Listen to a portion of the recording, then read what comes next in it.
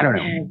You can, I think you can sit and worry about what might happen, or you can live your life and just know that this job has you prepared for things that do that. I think one of the best things that's ever happened in this career is giving me the ability to help a situation like that. If my family member goes down, if something happens around me, I'm not just going to be running on screen all night long. I'm pressure, I'm under pressure.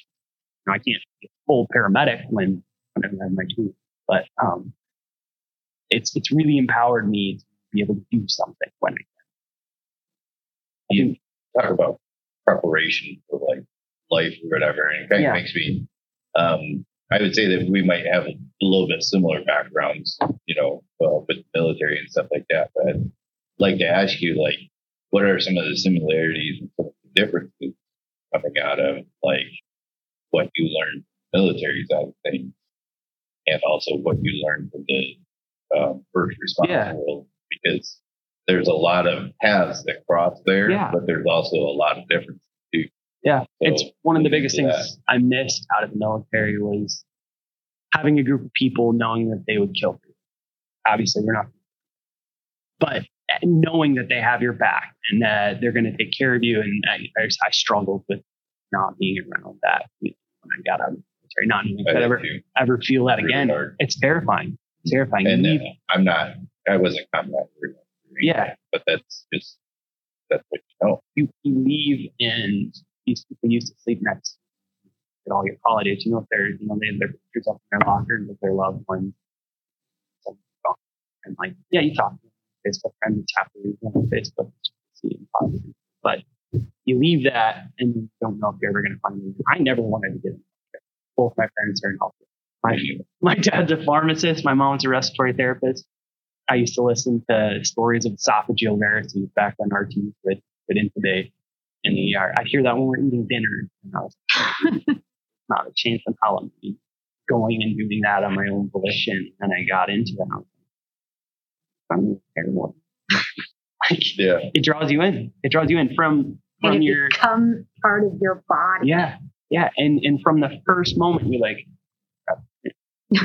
this is terrifying. And then that situation resolves. And then you find out that person walked out of the hospital 3 days, a month later.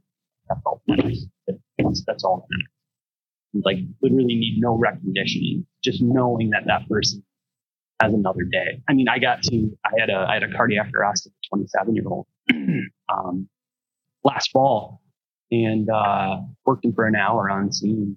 What kind of scene was it? Can you describe? He was driving his car, and he went into cardiac arrest. Highway, side street? Side street, 45 miles an hour. No trauma involved. I mean, his car came to rest into a tree, but I pulled this guy out, and this guy was like refusing to stay down. His capnography was high. He had all the signs that he should be alive. Okay, so when you say refusing to, can you describe that a little bit for people unfamiliar? Yeah, I mean, when someone's in cardiac arrest, the signs that we look for in life, the big one is capnography. We're watching to make sure there's still cellular activity and that this person is still a viable candidate. If they're low CO2, probably not viable, and he's in a persistent ventricular fibrillation, and I couldn't get him out. Called a doc, tried to start ECMO protocol and see if I could bring him in doc on and keep working. We worked him, and we got him all the way to Butterworth and got him back after like 4 minutes of being at Butterworth. After we'd worked him for an hour, give him every kind of antidysrhythmic. And then I got invited to the chems dinner, and he held the door open. Did you know that was going to happen? No. What was that like? It's still like makes me choke up. Even being there, going up on the stage, his mom hugged me. It's powerful. We lose so much follow up. We don't, so much of what we do is unresolved on. Yes, the hospital can tell us what happened. Yes, these outcomes. Yes, the nurse can say, "Oh yeah, I helped him with his life." But we don't get that closure so often. That to get that closure, it was such a powerful thing. It was.